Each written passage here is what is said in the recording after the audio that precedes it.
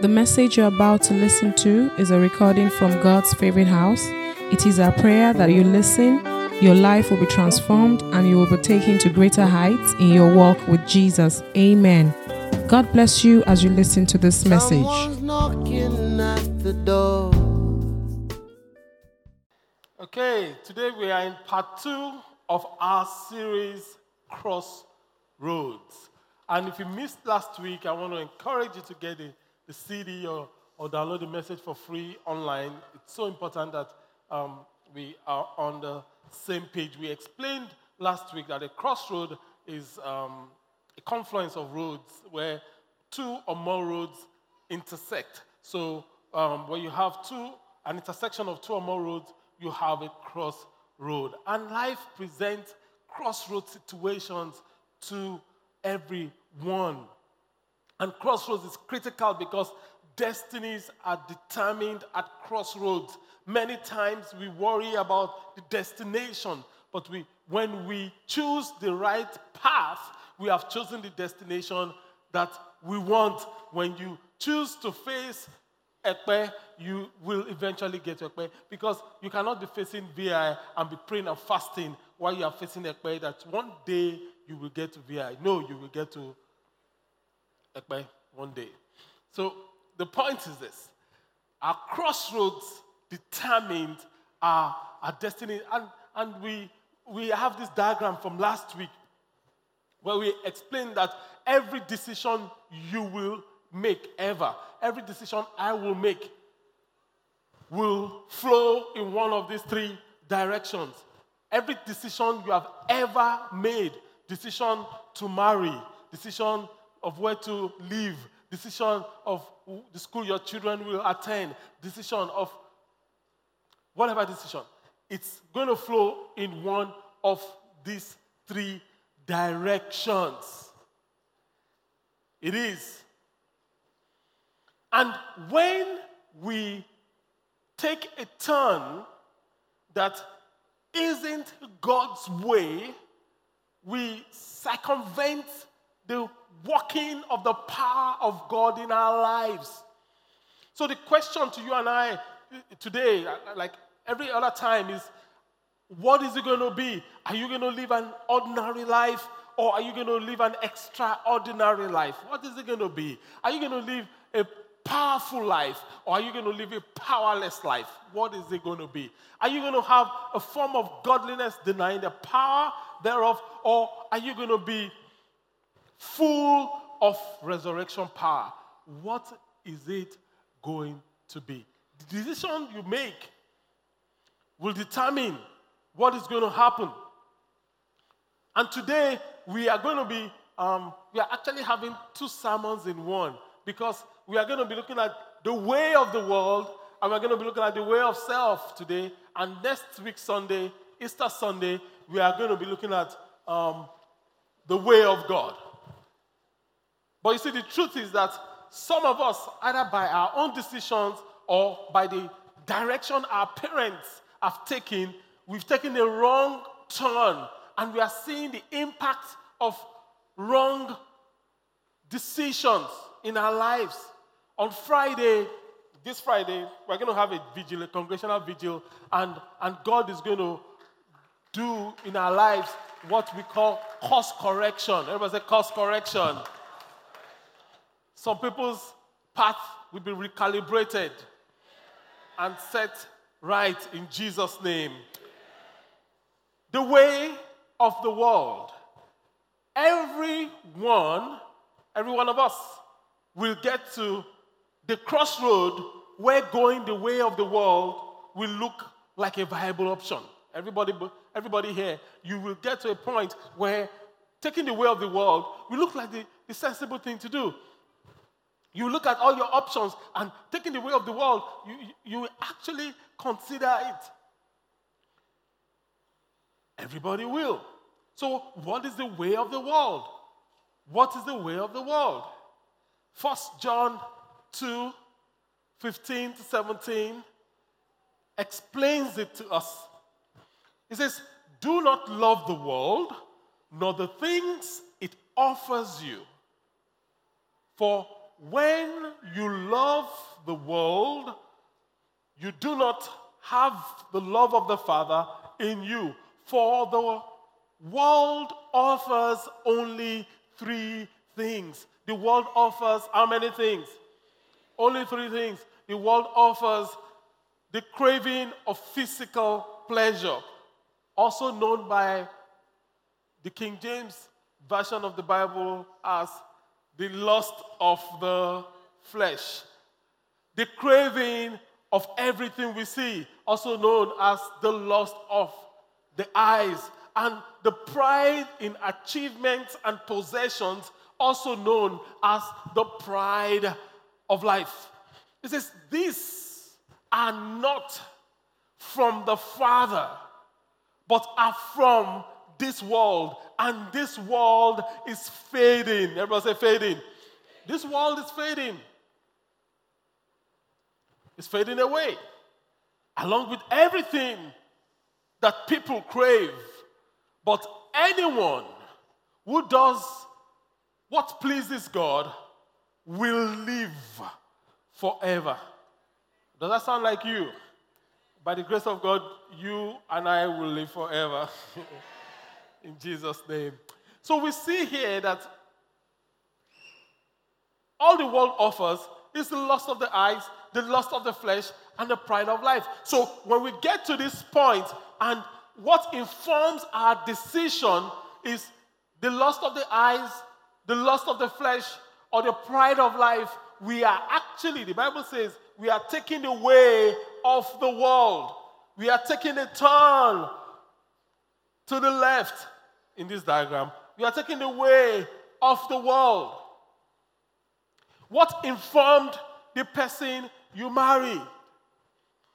If what informed the person you marry is, I want a woman that is more beautiful than all the wives of my friends, how can that ever be a criteria for who you marry? I want a man that is taller than all my brothers.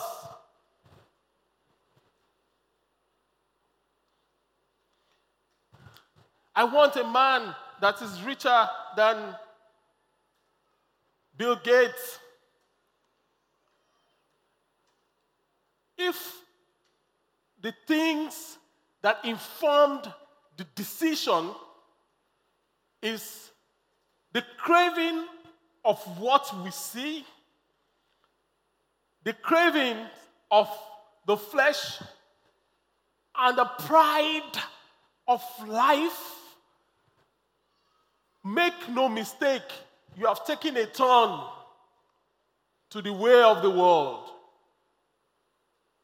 God is going to correct that turn in Jesus' name and realign you in the mighty name of Jesus. So we see that explained here. And last week, we explained when we were saying it, someone says that, where's the way of Satan in this diagram? And I explained that Satan doesn't have a way. There's no way of Satan. He just uses any way that is not the way of God. So you will see him show up here, you see him show up there. And by the way, Satan is the prince of this world. Jesus himself said Satan is the prince of this world. John 14:30. John 14:30. The word of God says, I will not say much more to you, for the prince of this world is coming, and he has no hold over me. The prince of this world is coming, and he has no place in me. The prince of this world is coming, and he has nothing in me. I'm praying in the name of Jesus that when the prince of this world checks you out, you will have nothing in you. You will have no goods of Satan in your possession. In the mighty name of Jesus. By the grace of God, I have no goods of Satan in my possession. None. Not one.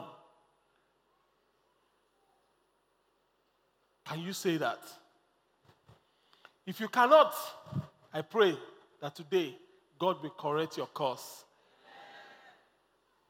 In the mighty name of Jesus.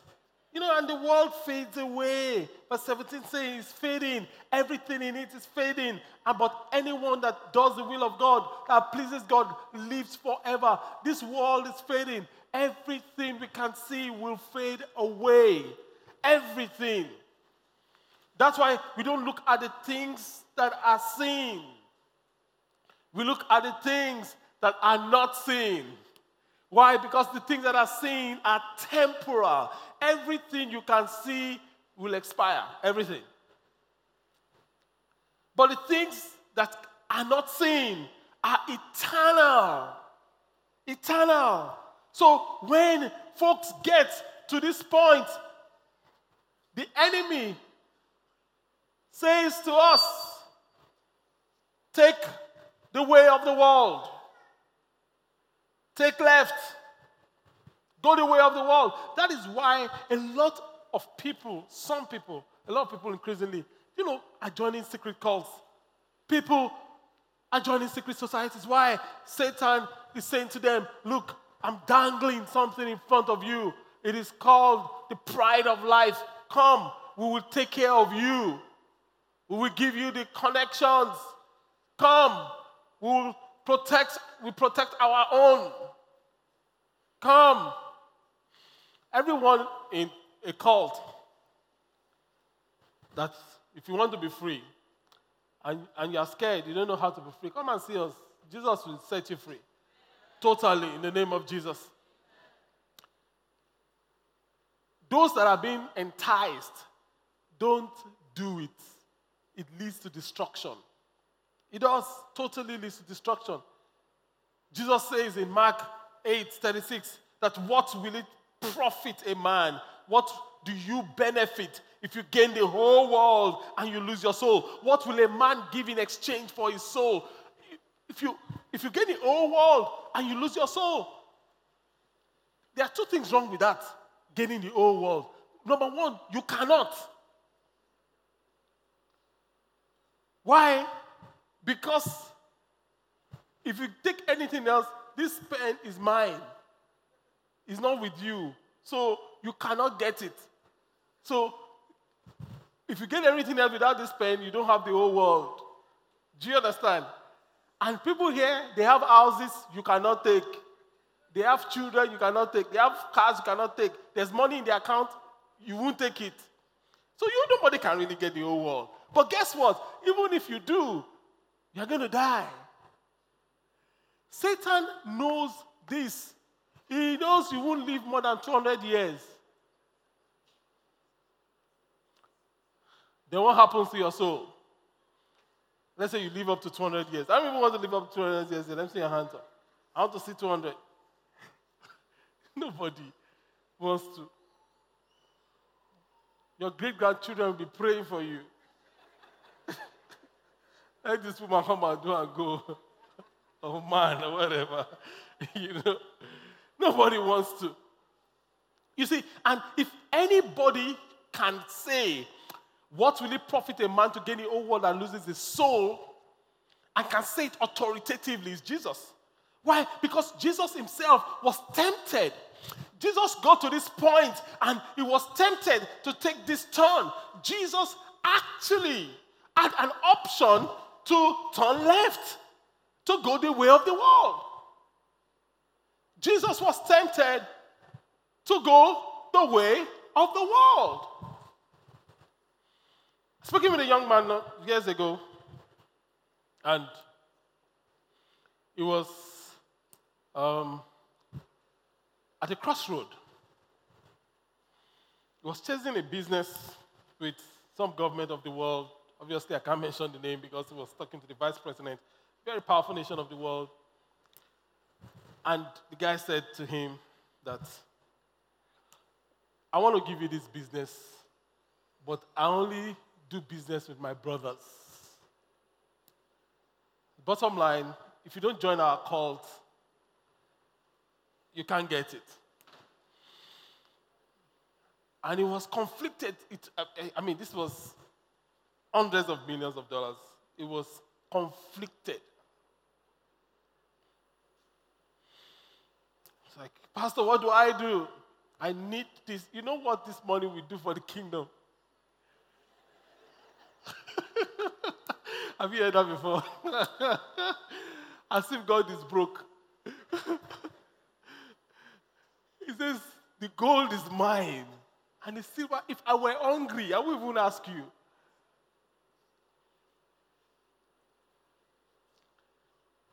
You know? And I told him what to do. But you see, the beauty of this is this. He said he was going to make that, commit to that cult. He said that Jesus appeared to him. He said Jesus appeared to him and said to him, he says, where are you going to go? So when he left, I said to Lord, I'm the pastor, you need to appear to me. And God really helped him. I just told him that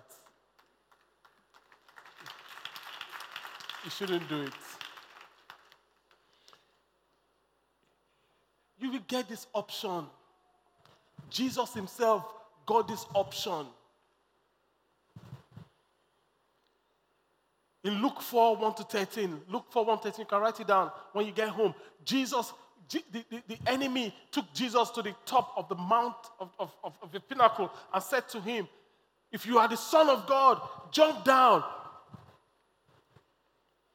It is written, he will give his angels charge over you. Jesus says you will not tempt the Lord your God.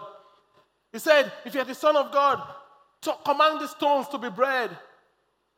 Jesus says, man shall not live by bread alone. And he said to him, look at all the kingdoms of this world and the glories of the kingdoms of this world. He says, Satan said, they are mine, they are his. He says, but I will give you, if he was lying, Jesus will tell him he was lying. He says, just bow to me and I will give you. Jesus did not say, you are lying. Jesus says, no. If you have a dog and your dog has puppies, who owns the puppies? So Jesus says, I will bow to only God, the Most High God, the possessor of the heavens and the earth, that owns you and owns everything in the earth. Praise the name of the Lord. So Jesus says, I will not bow. So Jesus had the opportunity to sell his soul to gain the world. He had the opportunity to take this turn. You will have the opportunity, but you will pass your test because Jesus passed his test. Praise the name of the Lord. I can tell you many stories of myself. Many of you know those stories, but I'll go on anyway. It is so important that we realize that this is not a new turn. It's not a new turn. It's the same turn that the enemy has been using to cheat mankind from the beginning. In fact, the very first recorded crossroads of humanity in Genesis chapter 3 is all about the way of the world. Genesis 3, 1-7. It says, the serpent was the shrewdest of all the wild animals the Lord God made. One day, he asked the woman, did God really say you must not eat the fruit of any of the trees in the garden? Of course we may eat the fruit of the trees in the garden, the woman replied. It's only the fruit from the tree in the midst of the garden that we are not allowed to eat. God said, you must not eat it and even touch it. If you do, you will die. And Satan said, you won't die. God knows that your eyes will be open as soon as you eat it. And you will be like God, knowing both good and evil. The woman was convinced. She saw that the tree was beautiful, and it was beautiful to look upon, and the fruit looked delicious. And she wanted the wisdom it gave her. So she saw that the fruit was beautiful. What is that? Lust of the eyes. See, she saw that the fruit looked delicious. What's that? Lust of the flesh.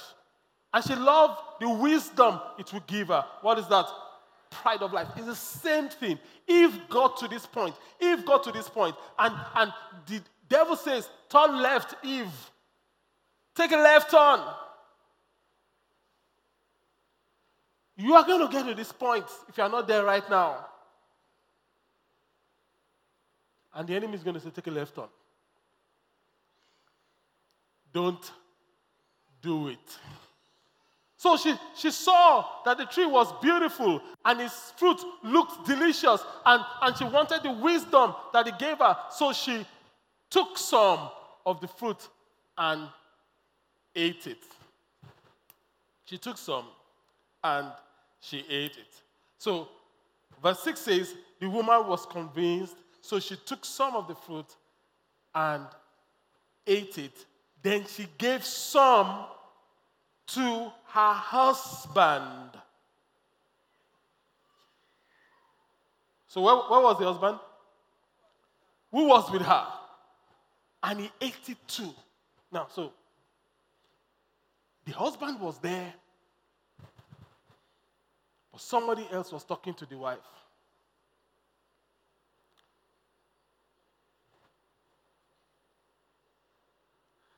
The husband was present, but silent. Why would you be present and you will not talk to your wife?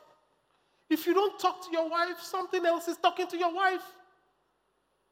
And that thing is not you. If you're not, my wife says to me that I brainwash her. I say, yes, that's my job. That's my responsibility. She looks back at her life and she says to me, Femi, you have brainwashed me. I said, I'm very proud of that. If you don't brainwash your wife, somebody else will brainwash your wife. I'm not trying to cause trouble here. I'm just telling you as it is. Okay. Can't you see that those claps are feminine claps? They don't have bars in the clap. Only the women are clapping. Why would you be present and silent? She wants to talk, but you won't open your mouth. You won't talk to her. And she's there. She wants to engage. Then the serpents come. And she has a conversation. And you see, it's so interesting because Adam was not deceived. The Bible says Adam was not deceived. So he was thinking clearly. Satan saw Adam there. Why didn't Satan go to meet Adam? Because he knew that Adam will not be deceived. Adam cannot be deceived. Will not be deceived. Will not be convinced. It says the woman was convinced. So to get a woman to do what you want a woman to do, you have to convince the woman. To get a man to do what you want a man to do, you have to seduce the man. His brain can still be working. He knows it is wrong, but he will still do it. A woman is not like that. If a woman knows it is wrong, she won't do it most of the time. She has to be confused and convinced and toasted and flabbergasted.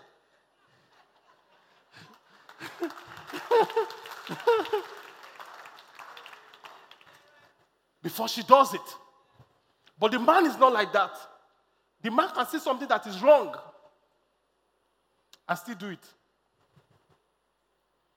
That's why wives don't understand. Why would you ever do that? I was seduced.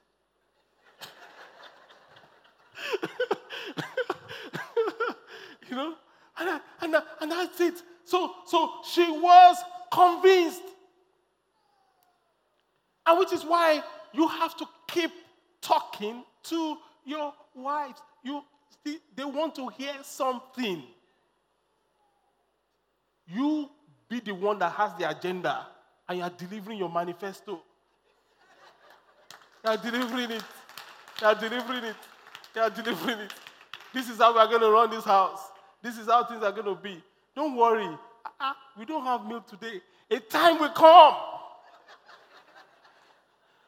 where we'll be giving milk to everybody. She will believe it because she's designed to believe. Even though you are still saying, will that happen?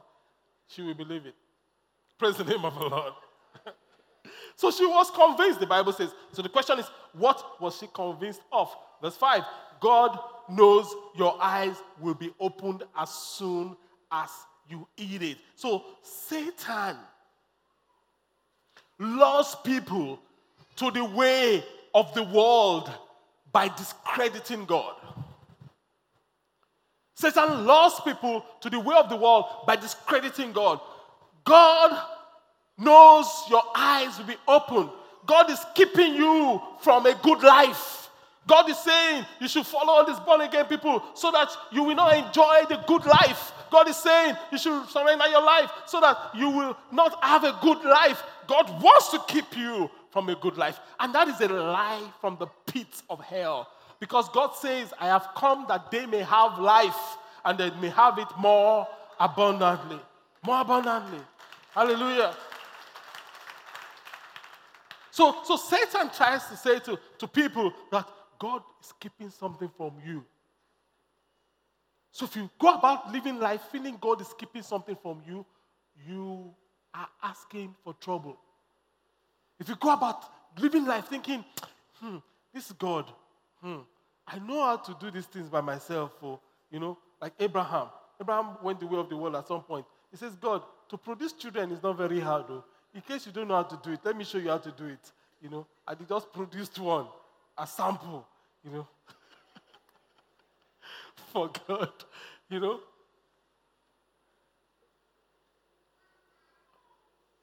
When God comes,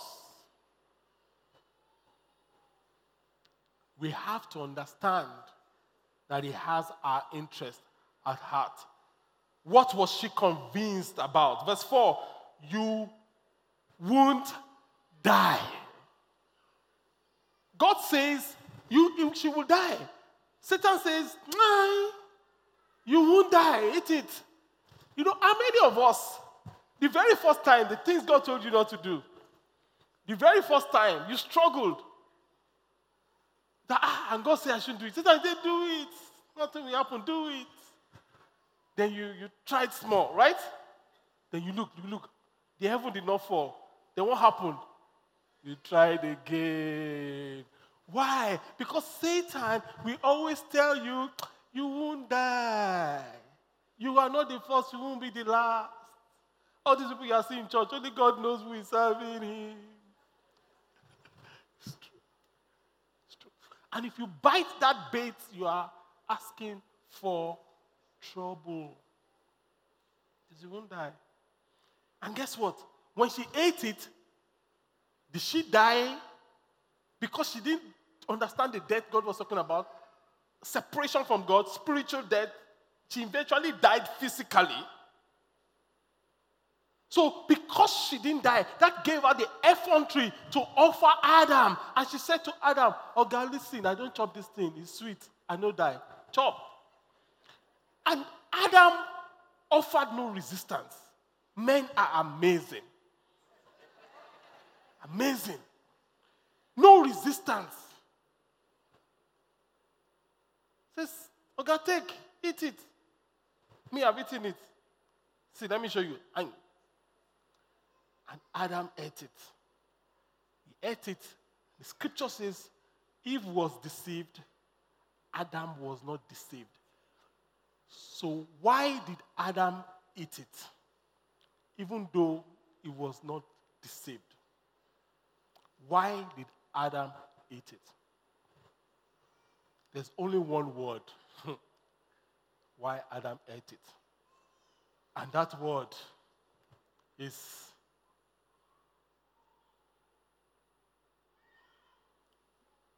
obìnrin.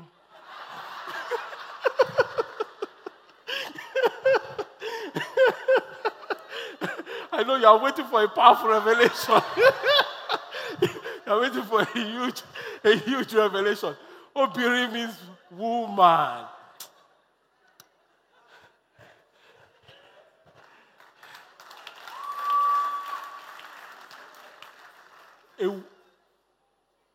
A woman can take you to the top, and a woman can bring you to the dust. Your wife can take you to the top. If she insists that you are going to the dust, you must pray very well. That's why you have to train her. That's why everything, it is my duty. I have my brother-in-law, my wife's eldest brother, came to visit some time ago, and he said to me, he says, I can see that you have trained. She was my sister. I knew her before she married you. But I can see that you have trained her. When I heard her pray, he said, when I heard her preach, this is not my sister. I said, that's my job.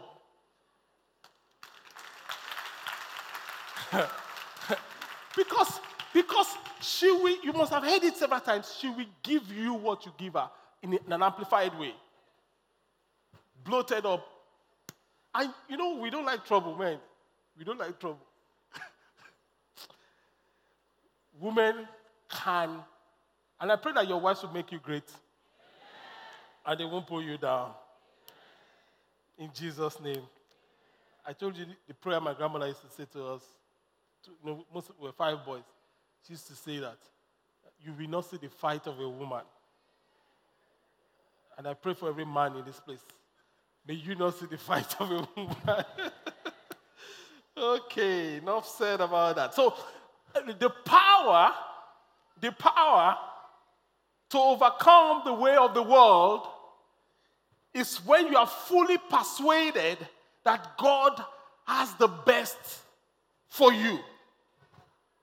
You overcome the way of the world, this left turn, you overcome it when you are fully persuaded that God has the best for you. If you are not fully persuaded that God has the best for you, you are going to take this turn.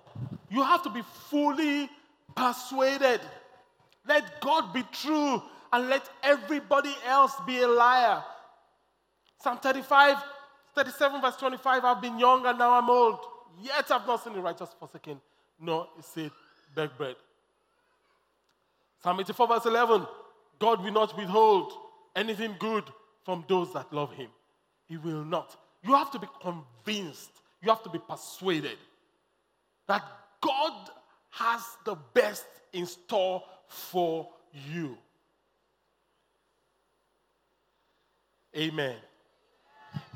Okay, so that is sermon number 1. Let's go to sermon number 2 quickly. The way of self. The way of self. We've said severally that Jesus says, if you want to be my disciple, you have to deny yourself, carry your cross daily, and follow me. And if you are using the devotional on you version, the beauty, we talked about self-righteousness, self-confidence, self-deception, self-centeredness, self-hatred. All that is self. But today, I'm not going to repeat all that. We're going to zoom in on a very key component of self, and that is self-preservation. Self-preservation. Self-preservation. If for you to be all that God wants you to be, you must overcome the way of self-preservation.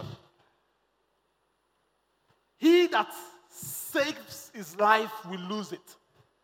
But he that loses his life for my sake, Jesus says, will save it. Self-preservation is said to be the first law of nature. It says the first law of nature. The first instinct of man is to preserve himself. The first instinct of any human being is to preserve himself. In marriages, that's why you have people that are not really united. They have a divided camp. The husband is thinking, how do I checkmate this woman? the woman is thinking, how do I checkmate this man? Something is wrong with that setting. You have to be on the same page. You have to die to self. A story is told of a French king, Louis XI. Louis XI loves astronomy. And there was this astronomer that, through astronomy, he had some very accurate predictions. He predicted certain events accurately. And through astronomy, he predicted that a woman is going to die in the king's palace 8 days from now. And that exact 8 days, a woman died. I can't remember if it's the wife or if it is the mother of the king. So the king was upset and sent for this astronomer. And I told his guards that when he gives the signal, they should bundle this man and throw him down from the citadel so that his bones will scatter on the floor. So when the astronomer got to the palace, the king asked the astronomer a question. And the question was this: tell me when you will die and how you will die. Because the king has already planned out, he wants to finish him. Tell me when you will die and how you will die. And the astronomer says, that's actually very simple. I don't know how I will die, but I know exactly when I will die. And the king says, I'm listening. And the astronomer says, I will die exactly 3 days before the king dies. And the king says they should serve him a beautiful lunch. He relocated his house from the village near the king's palace. He got him fine medical attention. Because of self-preservation. It's a true story, by the way. You could Google it. Some of you are still trying to get the story. You get it on Wednesday when you come for time. So principle of self-preservation is key. And as natural as it is, it can be a hindrance to fulfillment of destiny.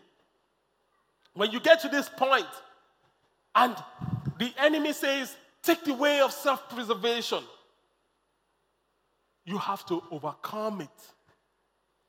Jesus himself got to that place and had to overcome it. Matthew 26, 36 to 44. Matthew 26, 36 to 44 says, then Jesus went with them to the olive grove called Gethsemane.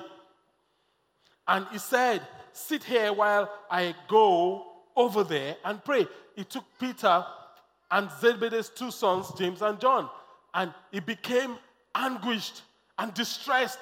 He told them, my soul is crushed with grief to the point of death. And stay here and keep watch with me. He went a little further, bowed down with his face to the ground, praying. What was his prayer? Father, if it is possible, let this cup of suffering be taken away from me. Yet, I want your will to be done and not mine.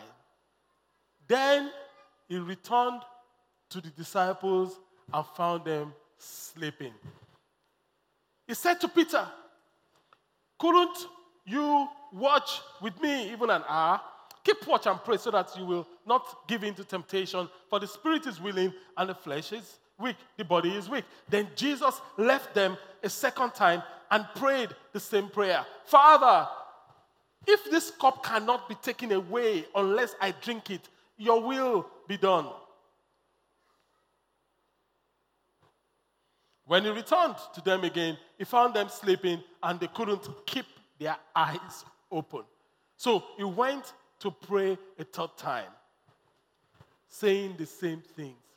Now, when I read that scripture, I said to myself, but Jesus, if you really want the will of God to be done, why are you praying? Go and do it.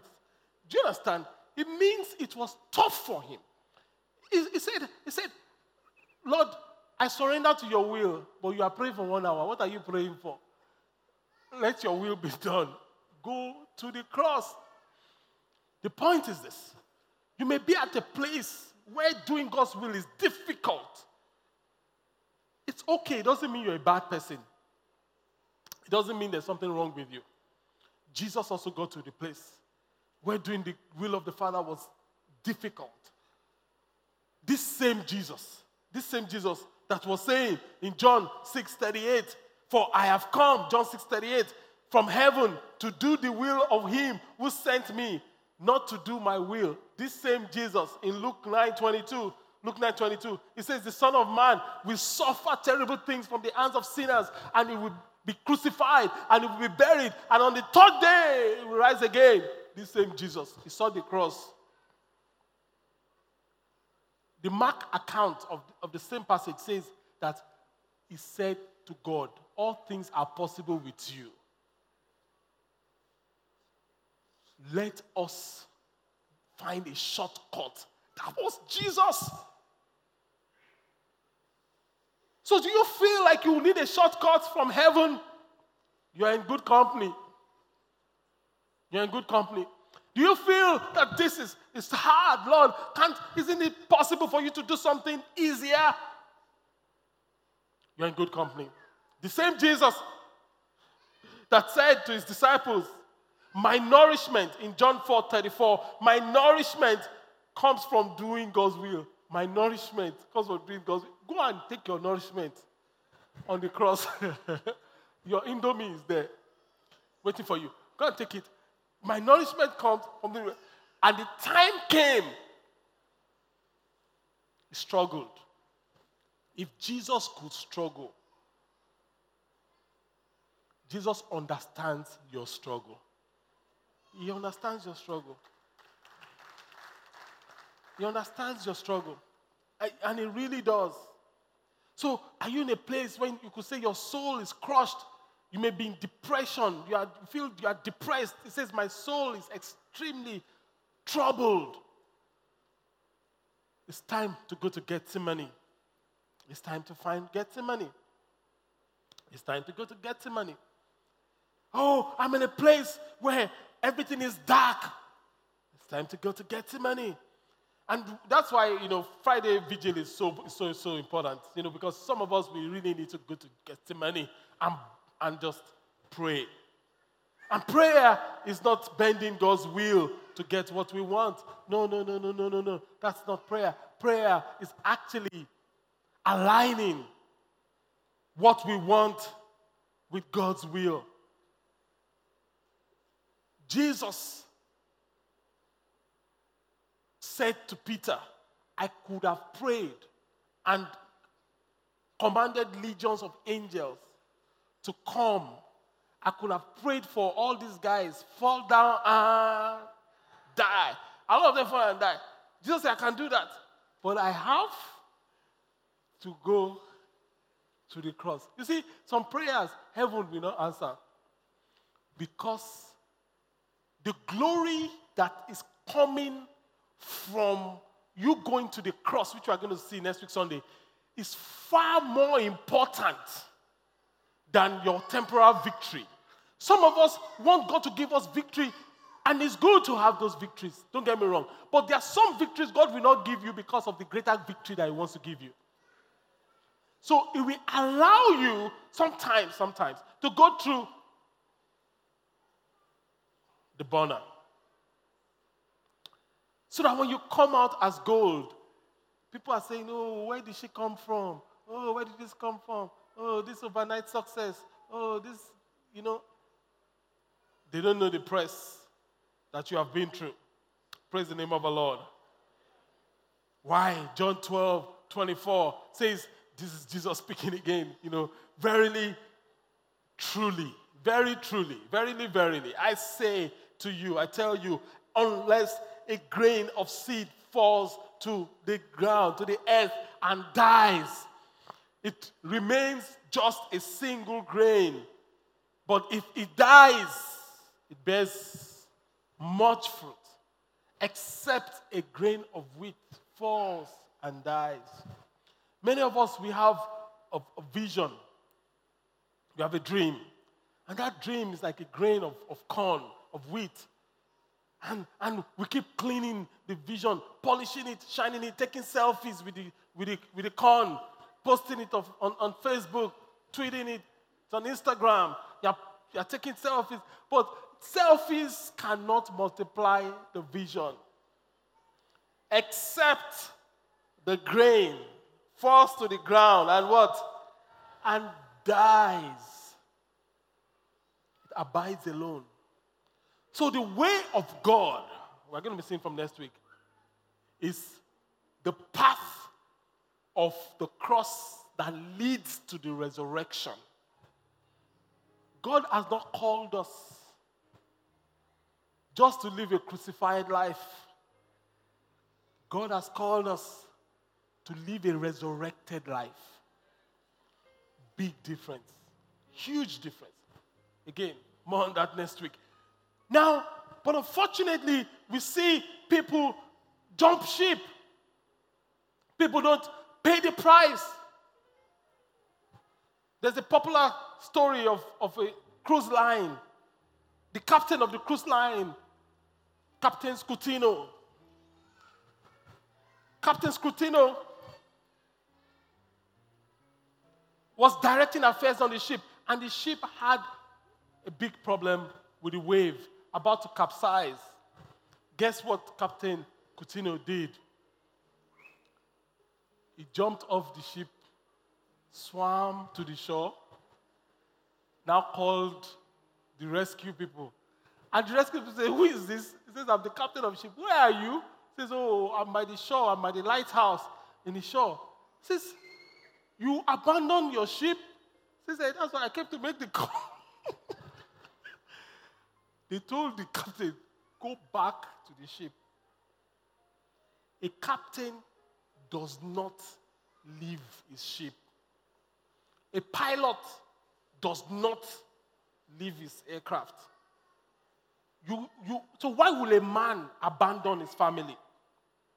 Why will a man not stay with his family? Why will a man jump ship when things are tough? Why will... So Captain Scutino had to swim back because they said we flog him back to the ship. Go back. The captain does not abandon the ship. It's a principle of life.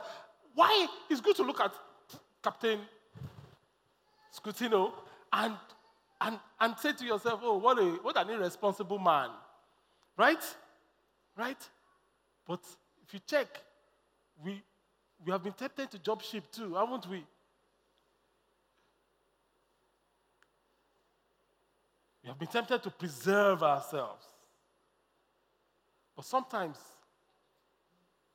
when you give up your life, that is when you actually find your life. In fact, with God, you have to give up your life to actually find your life.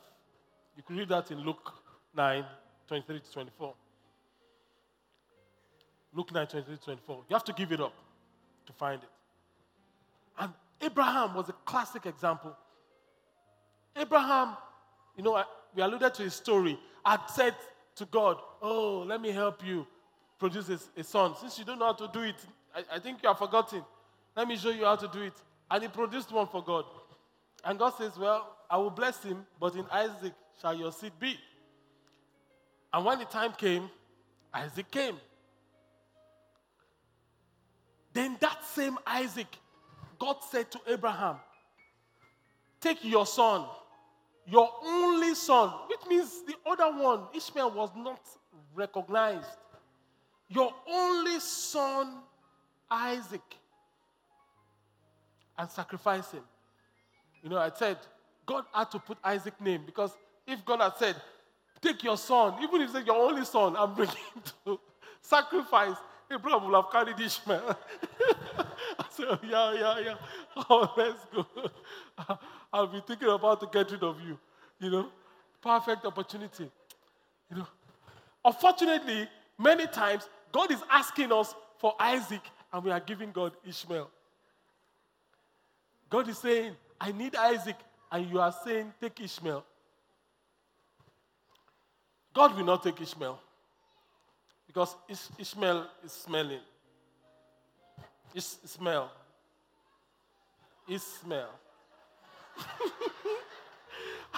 I had to break it down like that because I know some people will until Wednesday before they get it. Okay. Where am I? So God said to Abraham, you have to bring Isaac. Now, your only son, and sacrifice him. And Abraham did. And if you think, how did he do that? How could he do that? Hebrews 11:18 tells us that even though God had told him, Isaac is your son through whom your descendants will be counted. In Isaac shall your seed be. Abraham reasoned. So faith reasons. Abraham reasoned that if Isaac died, God was able to bring him back to life again because God had said, in Isaac shall your seed be. So if God takes Isaac, God will bring him back to life. And in a sense, Abraham did receive his son back from the dead. By the time we look at the same account in Romans chapter 4, verse 20, the Bible says, Romans 4:20, that Abraham never wavered in believing God's promise. In fact, his faith grew stronger, and in this, he brought glory to God. How did he do it? He was fully persuaded. He was fully convinced that God is able to do whatever he promised to do. Now, what has God promised you to do? I'm here to tell you that God is able to do it. You have to be fully persuaded. So Abraham did not take this turn because he was fully persuaded that God will do what he has promised to do. Even if Isaac died, that God was going to raise him back from the dead because God is able to do just what he said he would do. He's gonna fulfill every promise to you. Don't give up on God, 'cause he won't give up on you. He's able. Amen. So we see here that the power over the way of self comes from being fully persuaded that God has the best for you. The power over the way of self is being fully persuaded that God has what? The best for you. But we also said the power over the way of the world is being fully convinced that God has the best for you. So do you trust God this morning? Do you trust God? So we triumph over the way of the world and over the way of self when we are fully persuaded in God. When we trust God completely. When we trust God totally.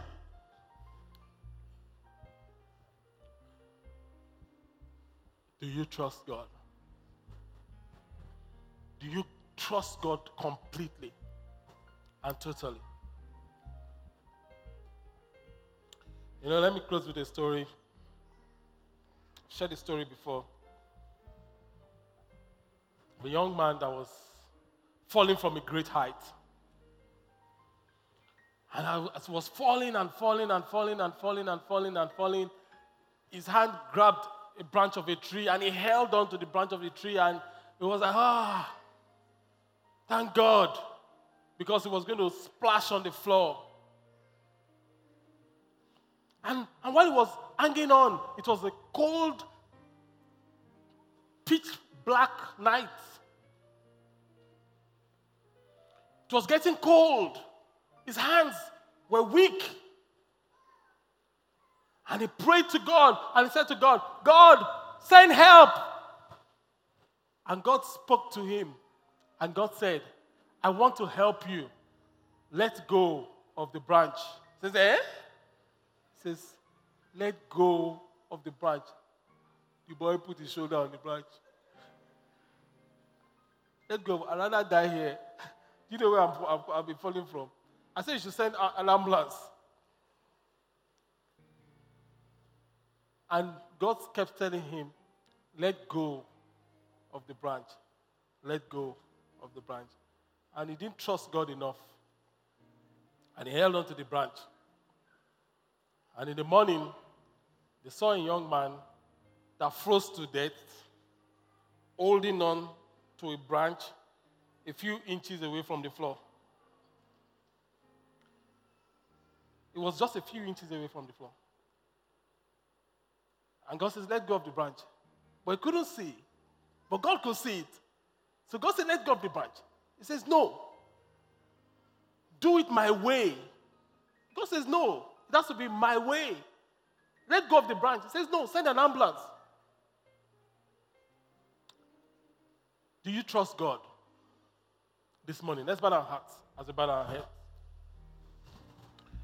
Do you trust God, my brother, my sister? Do you trust God this morning? You know, you may be here. Let's just think about what we have heard and let's just pray about what we have heard. You may be here and you want to be fully persuaded. You want to be fully persuaded. You want to take your first step towards God. You're saying, Pastor, I want to take my step towards God, away from the world, away from self. I want to step away from self. Can you pray with me? Yes, I want to pray with you. Should I come forward? No, you don't need to come forward. I want to pray with you wherever you are seated. You say, oh, you are saying, Pastor, I used to be persuaded, but I am not persuaded. I'm confused right now. I have allowed my conviction to slide. I'm not with God anymore in my heart. Can you pray with me? If you're in any of those two categories, I want to pray with you wherever you are seated. You don't need to come forward. Just put up your hand now over your head quickly, and I'll pray with you. Put up that hand. God bless you, sir. God bless you, my sister. Keep the hands up. That is me. Keep the hands up. God bless you. Keep it up. Shoot it up. Over your head. Over your head. Over your head. Pastor, pray with me. God bless you. God bless you, my sister. God bless you, my sister over there. God bless you at the back. God bless you. God bless you at that corner. God bless you. I see the hand. If you have the card, you can put down the hand and just thank him and just release your life to him. I just say, Lord, I take my step towards you. God bless you. Over there at that corner. Keep the hands up. That is me. That is me. If you have the card, you can put on that hand. The rest of us, let's talk to God. You may be saying, but Lord, I am shaking right now. My full persuasion is going through a storm. I'm going through a storm. My soul is crushed. The same way God helped Jesus, God will help you. Cry out to him. The Bible says in another translation that angels came and ministered to Jesus. Angels will come to minister to you. Cry to God. The same God that helped Peter when he was sinking and helped him when his faith was shaking and stretched forth his hands will help you. Cry for help. Cry for help. Anybody else? Pastor, pray with me. Pray with me. I want to surrender my life to Jesus. I want to take my first step. Oh, I want to take my walk with God that I've abandoned. I want to reenact it.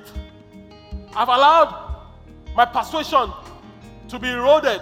Can you pray with me? Put up that hand over your head now and join these people. If you're online, the instructions are scrolling. Oh, Father, we thank you. We give you praise and glory, Lord. Father, we pray for everyone that is surrendering to you, taking the steps towards you. Lord, those that even used to be persuaded but have allowed their faith to creep, Lord, we ask that you show them mercy today and help them to be fully persuaded and grounded and rooted in you in the mighty name of Jesus. For all those that are fully persuaded, they know they are fully persuaded, but they are going through a storm right now. Even the way Jesus went through Gethsemane, you helped him. Help us. You sent angels to minister to him. Send angels to minister to us. You stretch forth your hand and you saved Peter from sinking. Stretch forth your hand and save us from sinking. And let your name be glorified. Honor and glory we give unto you. In Jesus' mighty name, we have prayed. Amen. Let's put our hands together for the Lord Jesus as we honor him and thank him for his word. Amen.